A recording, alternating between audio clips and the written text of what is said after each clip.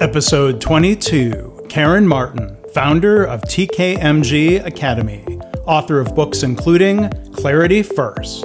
I'm going to take it back to when I decided to leave corporate and go out on my own. And what had happened was I was being groomed to be a vice president. I'm Mark Graban. This is My Favorite Mistake. In this podcast, you'll hear business leaders and other really interesting people talking about their favorite mistakes.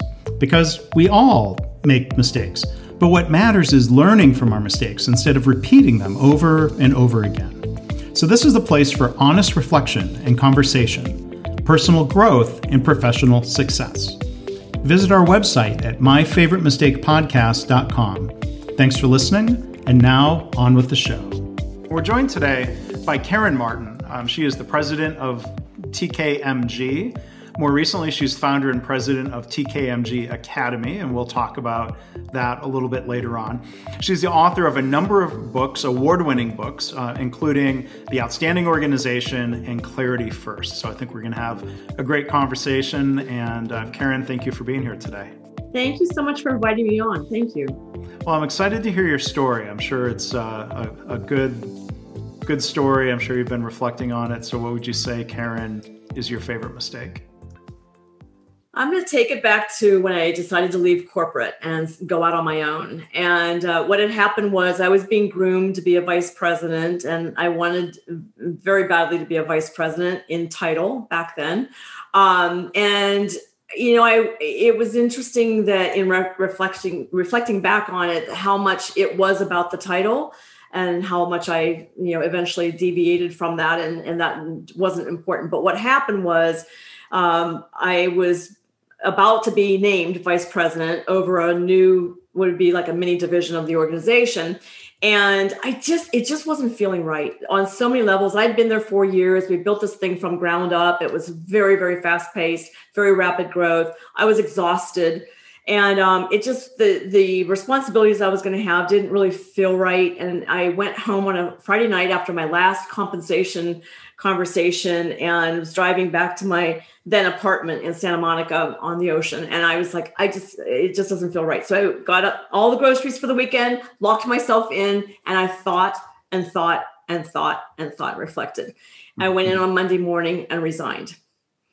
And everybody was shocked. I was the first employee hired for this particular branch of a larger company that had started. And I put my heart and soul into the organization. And almost immediately I learned that it was going to go public, and I was going to be losing out on a fair amount of stock and financial gain from that. But what happened was actually after I resigned, the COO, who I was really good friends with and was my boss, told me that I would hate consulting. He asked me what I was going to do. And I said, I don't know, I guess consulting. And he said, you're going to hate that. You like to control everything and you won't have any control. And I took that to heart. And he ended up being a little bit right on that for the first couple of years of consulting. But what happened through that, so I felt like I made the mistake of leaving when I did, once they went public and there was all this stuff. But then I realized, it's really not ultimately about money. It really isn't.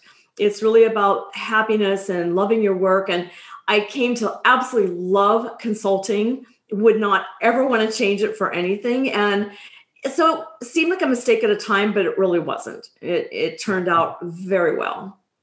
Well, that's good. And maybe we can dig into the story a little bit. So if I heard you right, you learned about this IPO after you had resigned. Is Yes. that right? Yes. And I was gone for a couple of months, I think. I don't remember the exact time frame. So I was gone, and everyone, of course, called me and said, Karen, why'd you leave? And I said, oh my. Yeah. So I wasn't sure if you'd learned about it like immediately after, where there was an opportunity to reconsider. No, it didn't. No, it was long enough afterwards that, I don't know what would have happened. That's an interesting question. What would have happened if I called them up and said, can I come back? I probably wouldn't have qualified for it though. Maybe we'll start a podcast series called What Would Have Happened? Yeah, exactly. I like that. I love this podcast theme, by the way. Well, so say more about that. What I love theme of favorite mistakes. Yeah. Yeah, I think that it's interesting to think about life in framing it different ways, and mistakes is one way to frame it. And the other way to frame it, and I view it this way in business and working with clients too, is that, it's a pearl, it's a gem, it's a lesson. Lessons are always good, and they're not always, easy, and it can be quite painful at times, but we don't grow hardly at all when life is just easy breezy. We grow when we get thrown a curveball, or we rethink things, and we see the outcomes of some of our actions or words or whatever. And so I tend not to be someone that thinks about life in terms of mistakes, rather just, a gap, to be closed in the case of business and things like that. And but that is one that I thought about for many years. And it really wasn't until you invited me on, I started really thinking back and reflecting and thinking that was a big one, that it really hurt at the time. But I guess it turned out for the better. I'm curious to explore a little bit your colleague or whoever it was who said, Karen, you'll hate consulting. What was that? What were those first couple of years like? And how did you get past maybe some sort of discomfort, or was it just a matter of being new to consulting, or did you make some changes in your consulting approach that led you to be more comfortable with it? Yeah, good question. So I think one thing was that what had been internal, and I had been, overseeing a pretty large area. So I did have control over what we did or didn't do, and things like that. And it was hard to go into a consulting role and see so clearly, what the potential actually is, and maybe learning that the clients just weren't there yet, and they weren't, and I mean, I'm saying it in past tense, it's present tense too. They're just not there yet. And so one of the things that I learned to do, I think quite successfully, is to meet the client where they're at. And, early in my consulting, so I've been at it now 6 years. And early on, it was, my agenda in a way, because I saw the potential. And then, I had to just go through years of understanding that's not my role. It's not my agenda, it's their agenda, meet them where they're at. And so, I had to relax. And once I relaxed into that, it's actually really liberating, to be able to see the potential and be a good teacher and explain, what life could be like, and then let the client, kind of make a decision on their own on whether they want to go there or not. And then if they don't want to go there, it's not on me, really. If I've done a good job as a teacher, it's really just, they're just not there yet. It's not the right timing or whatever it might be. So I find it actually, quite liberating in a way to not have that need to control. I had lots of control issues way back when. Many would argue I still do, but boy, not compared to before. Different mistake. Yeah. I mean, I had a tremendous fear of flying, and it was all about control. And I was in mental health business, behavioral health business for a while. And I was flying to a meeting with the psychiatrist that was our medical director. And he just nailed it. He's like, "Oh, you have white knuckle flying." And I said, "Yes, I do." He goes, "You're afraid of that's fear of control. I mean, that's fear of giving up control. Almost always." I said, "Really?" And I started thinking about it. It's like, yeah, I didn't trust the pilot. And so once I started, giving over my fear to the pilot, I love flying. I miss it so much during COVID. Right. I mean, do you feel the same way if you're in the back of an Uber or a Lyft or a town car or a taxi? No, for some reason, I know what the math is, but for some reason, I think it's just so much more dire if the pilot makes a mistake than if a driver makes a mistake. That no, I don't have any backseat driving tendencies, I don't think. So I want to talk a little bit about your books and the things that you shared in those books, things that you've learned in doing the research. So, looking at your book, The Outstanding Organization, are there things that come to mind, even directly or tangentially from your book, and what you view as an outstanding organization, the traits and characteristics. Do you see connections to the ideas of being open about mistakes or learning from mistakes or reflecting? Yeah, hugely. One of the organizations I profile in the book toward the end is the Blue Angels. Mm-hmm. And, they just really embody every element of what I feel is an outstanding organization, which I broke into clarity, focus, discipline, and engagement. And boy, they nail that, all four of those. And one of the things that they're really good at, and all the other organizations that I've worked with or had an opportunity to visit and things like that, that really do excel are ones that embrace problems. They're not hiding them. The wise leader is saying all the time, what's not working well, what do we need to work on, and those kinds of things. So yeah, I think there's a pretty strong tie between performance and the ability and interest in seeing errors or defects of any sort, which a mistake technically is. Sure. Yeah. And I think, we're of the same mindset when, there's not a culture when people where they feel safe. If they don't feel safe to speak up about mistakes, it just drives things underground, and then we don't learn, and we can't really become an outstanding organization if we're not making progress that way. So it seems like those cultural foundations are really important. Yeah, one of the things that kind of ties this all together, this whole concept of clarity, which is a book that you're probably going to mention as well, the clarity of knowing the truth about a situation is quite liberating, even if it's a very difficult truth. And organizations that hide problems are just very content living in a very ambiguous environment. And not only is it soul sapping, it's very bad on productivity.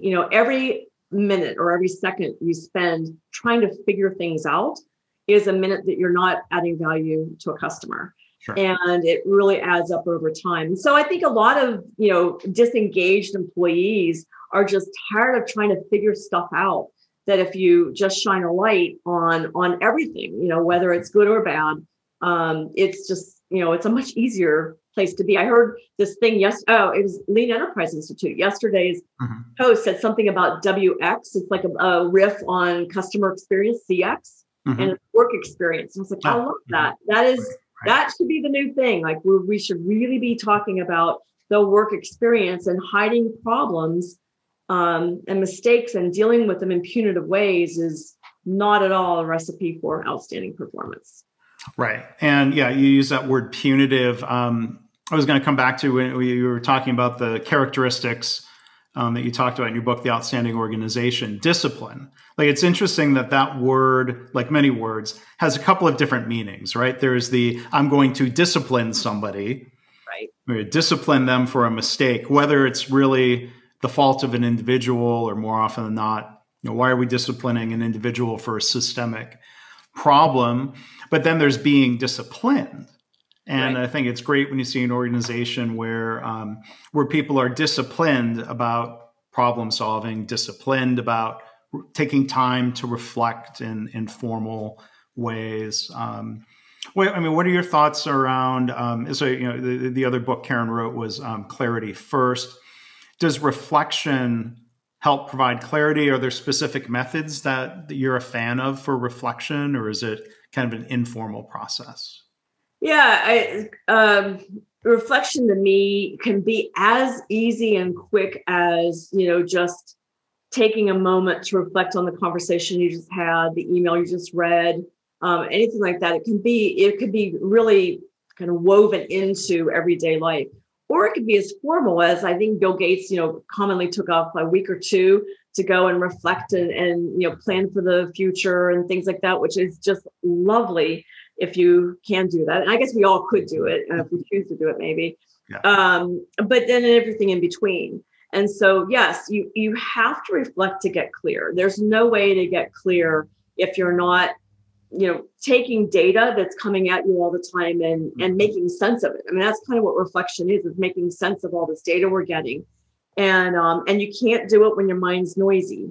And so you have to do it when you're quiet and distractions are away, phones off, and reflecting on everything. And leader standard work is a nice disciplined approach, to be able to build that reflection into a leader's day, week, month, year, quarter, whatever. And it's critical and that's how we learn from our mistakes, quote unquote, too. It's like reflecting back on what didn't work well, is so critical.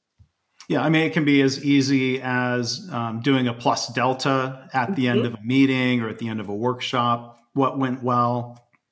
What could have been better? Looking for those learning opportunities. There's one model that I've been exposed to of asking, and thinking back to, what did you expect to happen?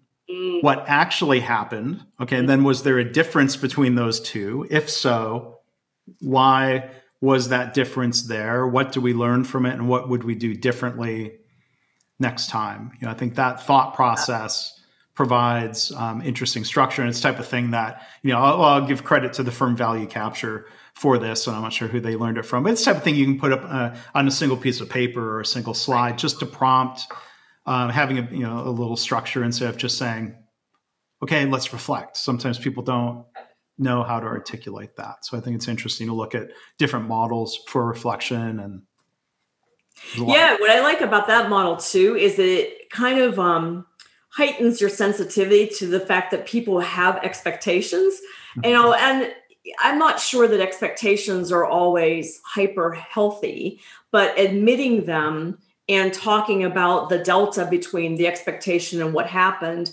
I think is very, very healthy. And it can certainly surface a whole lot of misperception and miscommunication and all of that, which is, again, the muck that we have to clean away in order to get a clear path and find our way to clarity. Yeah. So there's, expectations, or we could use language like predictions or hypothesis. What was your hypothesis? That sounds a little wonky, or, you have a science background, so you're comfortable with language. Hypotheses, yeah. And you know what? It's really interesting.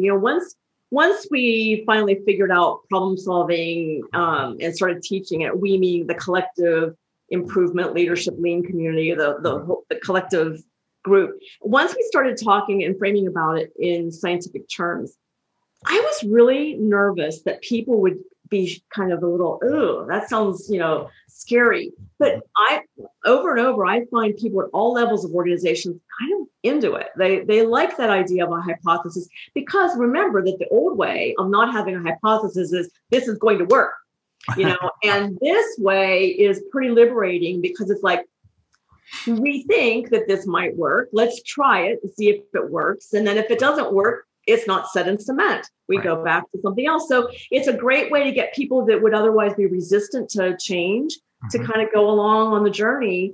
And it just makes so much sense. And it's scientific, even though science is much maligned right now. By some, yeah. By some. It's I don't know how you do that. Science is pretty darn good. Yeah. Yeah. And this idea of testing and seeing what happens, that in some corporate settings, there's this craving for certainty. Right. And, people get tasked with, go prove that this is working. I'm like, well, that doesn't sound like good science. Right. I make a comment in Clarity First that, it's really important to make sure that you don't commingle certainty with clarity, because they're not the same. And it's very unusual to have certainty. I mean, there's really not a whole lot in life that you can say, I am certain, because it doesn't work that way. And so if you can heighten people's sensitivity to the fact that they're even operating from that mindset, then, that can free them up to be more hypothesis thinkers and experimenters. And that's good for everybody.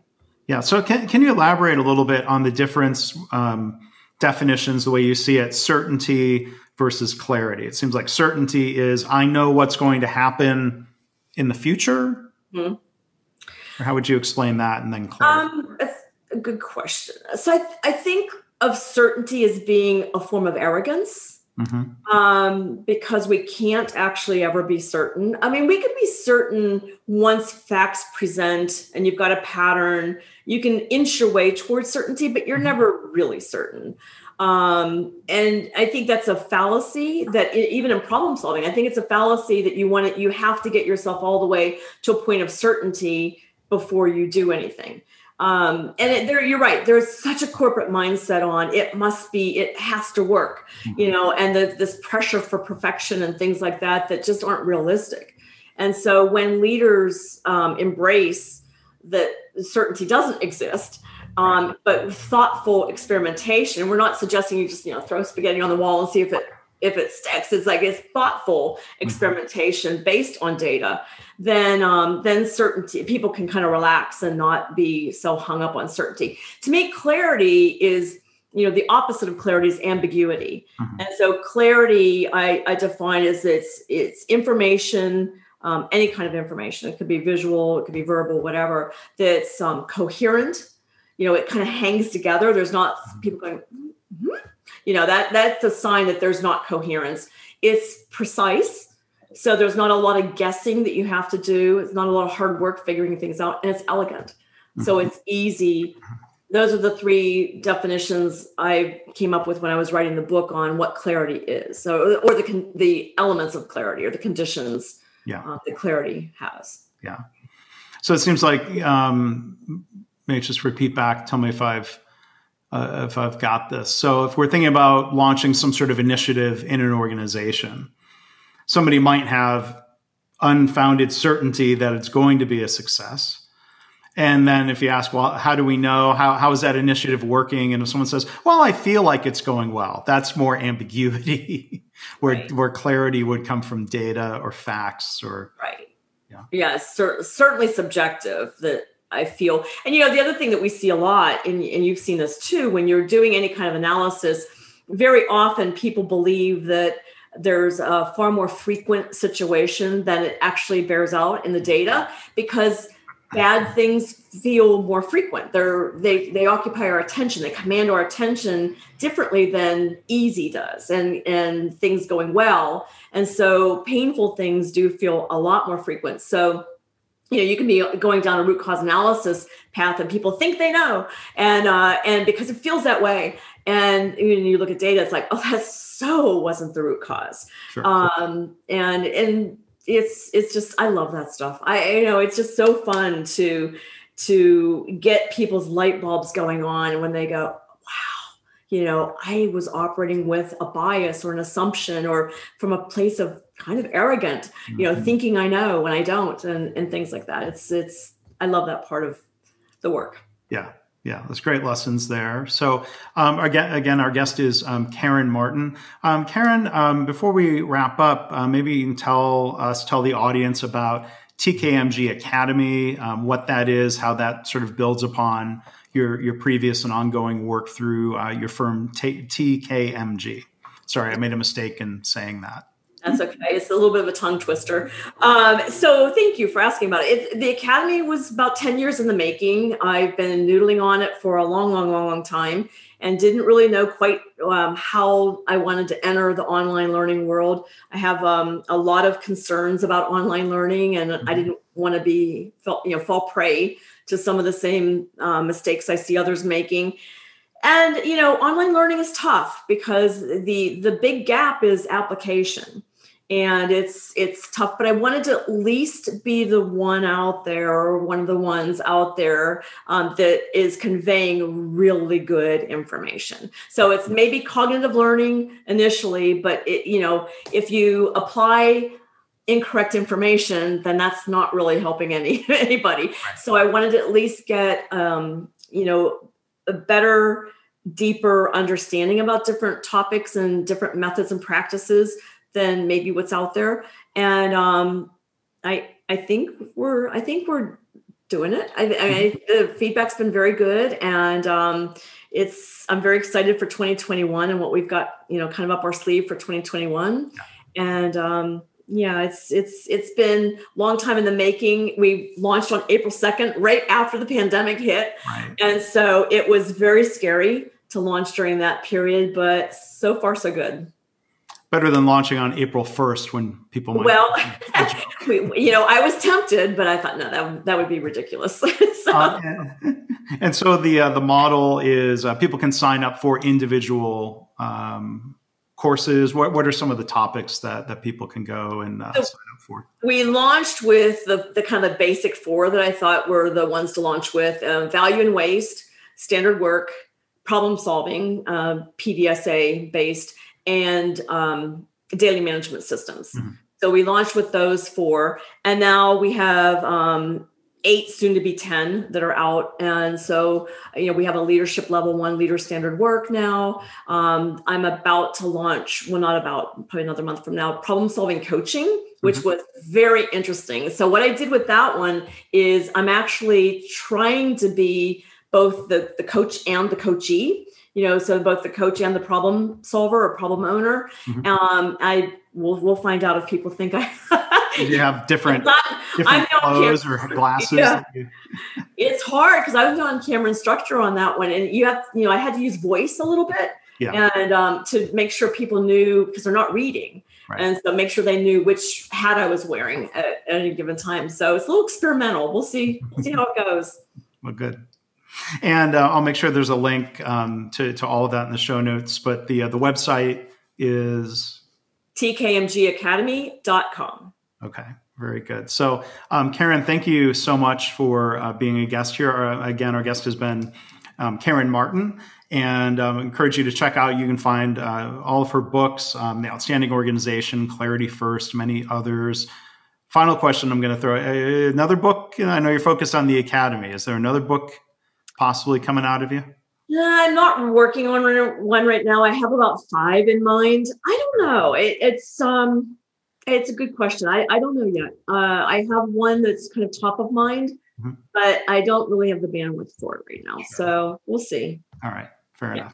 Well, Karen, hey, thank you so much for sharing your favorite mistake and having a really good conversation on some really important topics here. Thank you for having me. This is a great podcast series. I love it. Thank you. Thanks. Thanks for listening. I hope this podcast inspires you to pause and think about your own favorite mistake and how learning from mistakes shapes you personally and professionally. If you're a leader, what can you do to create a culture where it's safe for colleagues to talk openly about mistakes in the spirit of learning? Please subscribe, rate, and review the podcast. Our website is myfavoritemistakepodcast.com. See you next time.